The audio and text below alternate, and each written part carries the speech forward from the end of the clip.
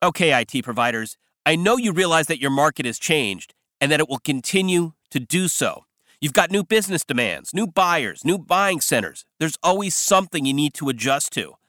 Hi, I'm Scott Smith for ThinkCast. So the big question becomes, how do we adjust our go-to-market strategy to meet these new realities? Hank Barnes is the chairperson for the Gartner Tech Growth and Innovation Conference set for June 19th to 21st in Huntington Beach, California. Right now, he's here in studio as he's our go-to guy for go-to-market strategies. Hank, thanks for being here. Great to be here, Scott.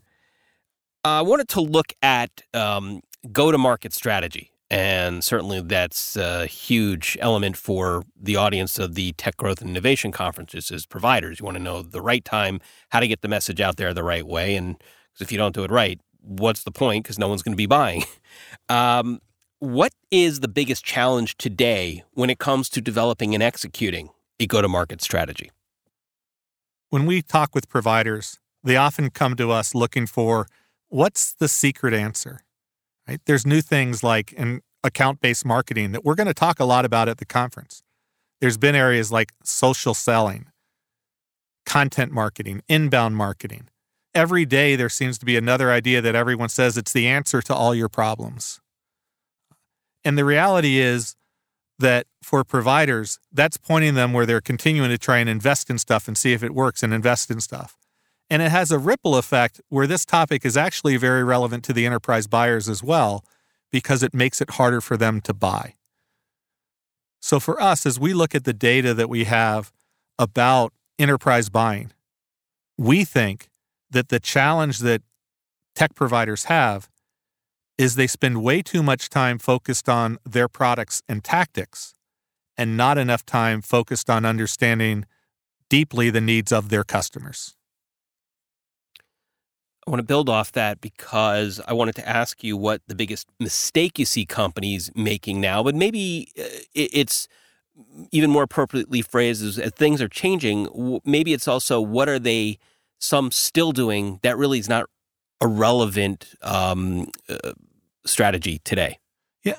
Well, some of it is we try these things outside the context of our customer. We're going to do content marketing and we start doing that, or we start doing social selling and we just churn on these. And again, whenever you talk with providers, the first thing out of their mouth is how great their products are.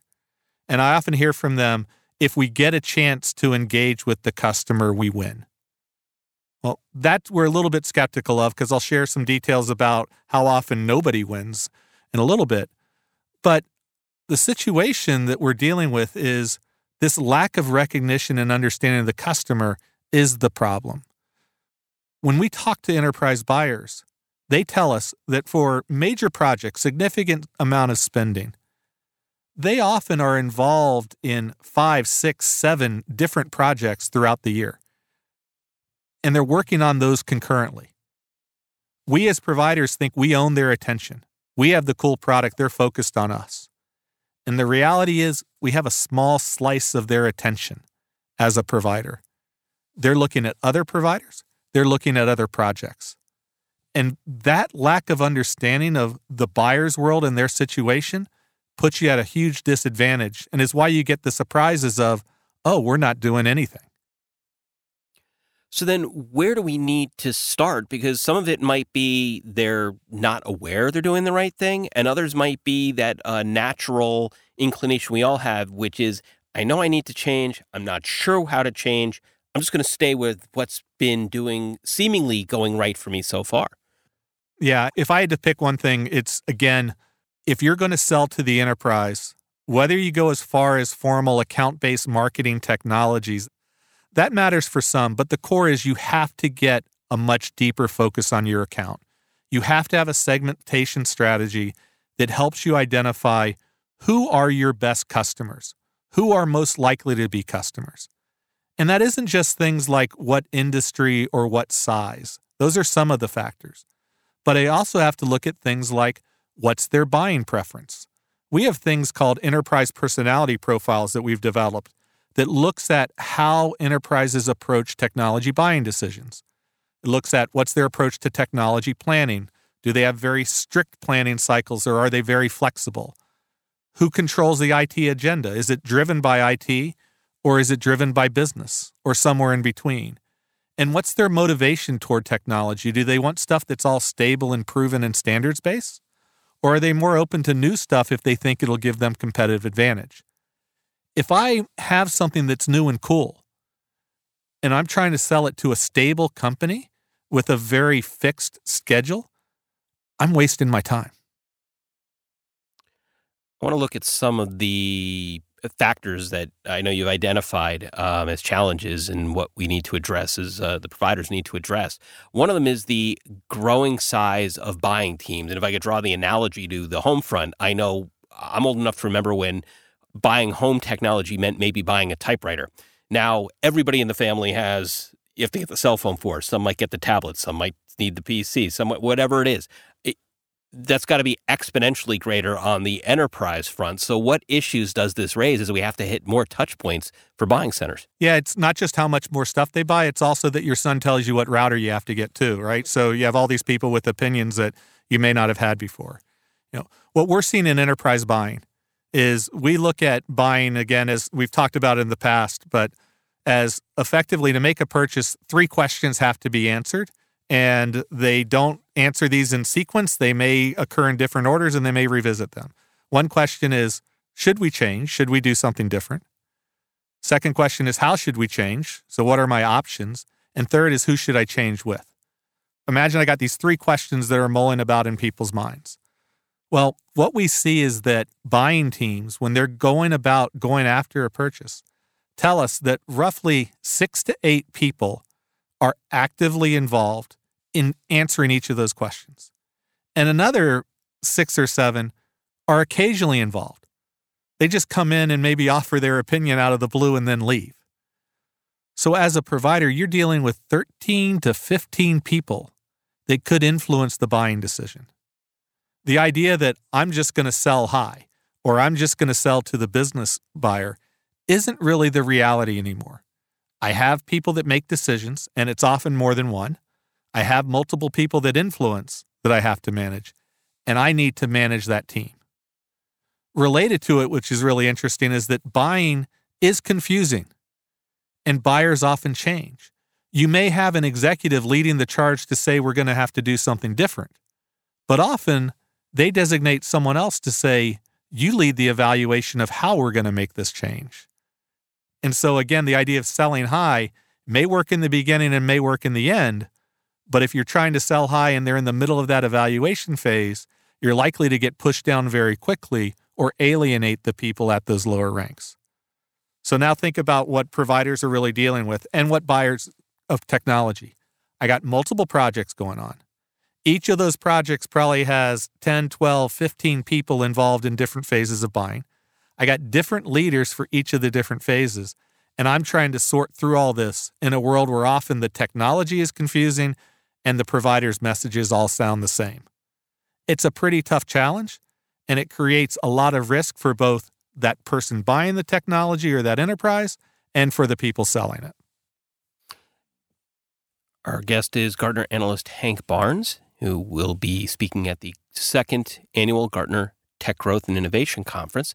Hank, I wanted to build off one of the points you alluded to in your previous answer there, and that was leadership. And specifically, I know you've identified leadership turnover as a concern. Could you explain what you mean by that and what that impact is? Yeah, let's be careful about leadership turnover because we're not necessarily meaning organizational changes, because organizational changes don't happen to the level of what I'm going to talk about in terms of leadership change. But it may be an organizational turnover, may be a buying trigger that alerts you that someone's ready to do something new and different. When we talk about leadership turnover, what we really mean is that in that buying process, they shift who leads the area. So I may have one group making the decision to move forward, but then another will do the evaluation, and then another will decide on vendors. When we surveyed, about 33% of the people we surveyed had different people responsible for each of those question areas in buying that I talked about, evaluating, engaging, exploring. We had another 28% or so that had 2 different groups involved. So again, the key idea is I can't say I'm going to sell to the decision maker because there isn't one. There's multiple, And we need to uncover as providers who they are, how they relate to each other, and find ways to build consensus. Hank, this is a stat. You alluded to it earlier in the interview, but this one's from your research and it really jumped out at me. It's actually a scary one, I think, for everyone in the audience when they hear this, which is 94% of buyers, 94, everybody but 6%, folks, have canceled a buying effort without a purchase in the last 2 years. Why is that? So that stat jumped out at me too. And again, let's put the qualification around it. This was people we were asking, by people who had participated in decisions that did happen, that were involved in these multiple projects. And what they tell us is that they put together the effort to put together a buying team. They may not have had formal budget approval. Sometimes we start pursuing buying without that. But they made a serious decision that we want to change. And 94% of them decided to do nothing. Now we asked, what are the reasons for that? And there's a variety of reasons. The top two were they didn't find any solution they were real happy with. They also said that they didn't have the budget. It ended up being too big for their budget. But there were some other reasons that were interesting. Some of them told us that they didn't believe that their company could handle the risk or achieve the results that the other customers of a particular provider had. So they believed that the solution could deliver the value and the results that the provider claimed, but they weren't sure how they as an organization could achieve that. And then some others said that they weren't able to make a decision because they couldn't agree. IT didn't agree with business, or business didn't agree with IT, or two business units were fighting, or they couldn't convince upper management. So there's a lot of reasons in there. And I think part of it is, again, buying is hard. And we also have providers pushing for opportunities. And we start making this mismatch of hoping that we're going to be able to do something, but not completing the process. And this isn't just a bad thing for providers, right? Think about it. If I have 7 people actively involved in buying and another 7 or 8 casually involved, and I decide to do nothing, unless I learn something that impacts a future decision, that's a huge waste for the enterprises that are considering these decisions. A lot of wasted time and a lot of wasted energy. And again, this isn't them not picking one provider and not another. This is them saying we've gone through this at various stages and say, we're just going to keep doing this the way we were doing it before. And then for the provider that's investing their resources in the sales and marketing efforts and going to the meetings and building demos and engaging with the customer, it's getting them nowhere as well, again, unless the buyers learn.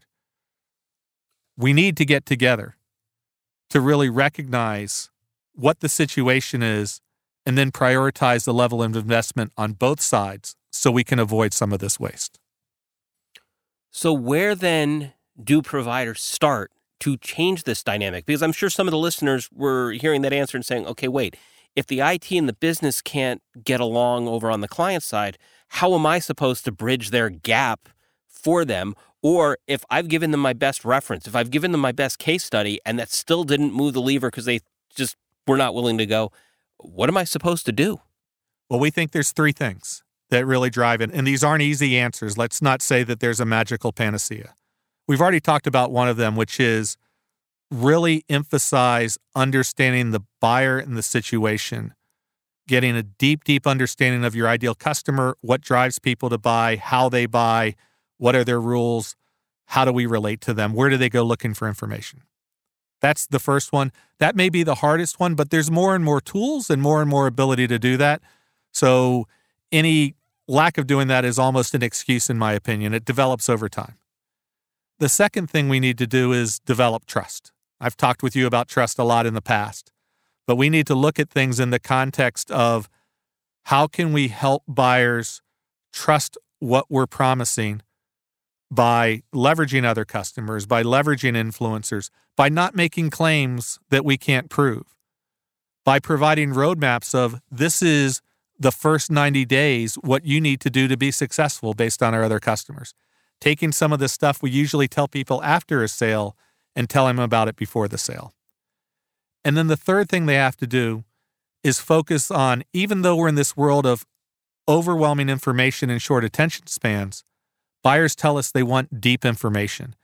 And when we talk about deep information, think about it as information that allows those teams to get together and make decisions. So we foster collaboration, give tools that the business folks can take to IT to gain IT support, that IT can take to business, and bring them all together. If you know, in the past, maybe for early SaaS solutions, many times business was buying it on their own. But now they're worried about issues like, how do I scale it across the organization and security? And IT's got to be involved. Why not come to IT early with, this is our security audit, this is our security profile. Bring them in early, understand if it's going to be a problem before you invest too much. So understand the customer, develop trust, provide deep information that supports collaborative buying. Those are the three things.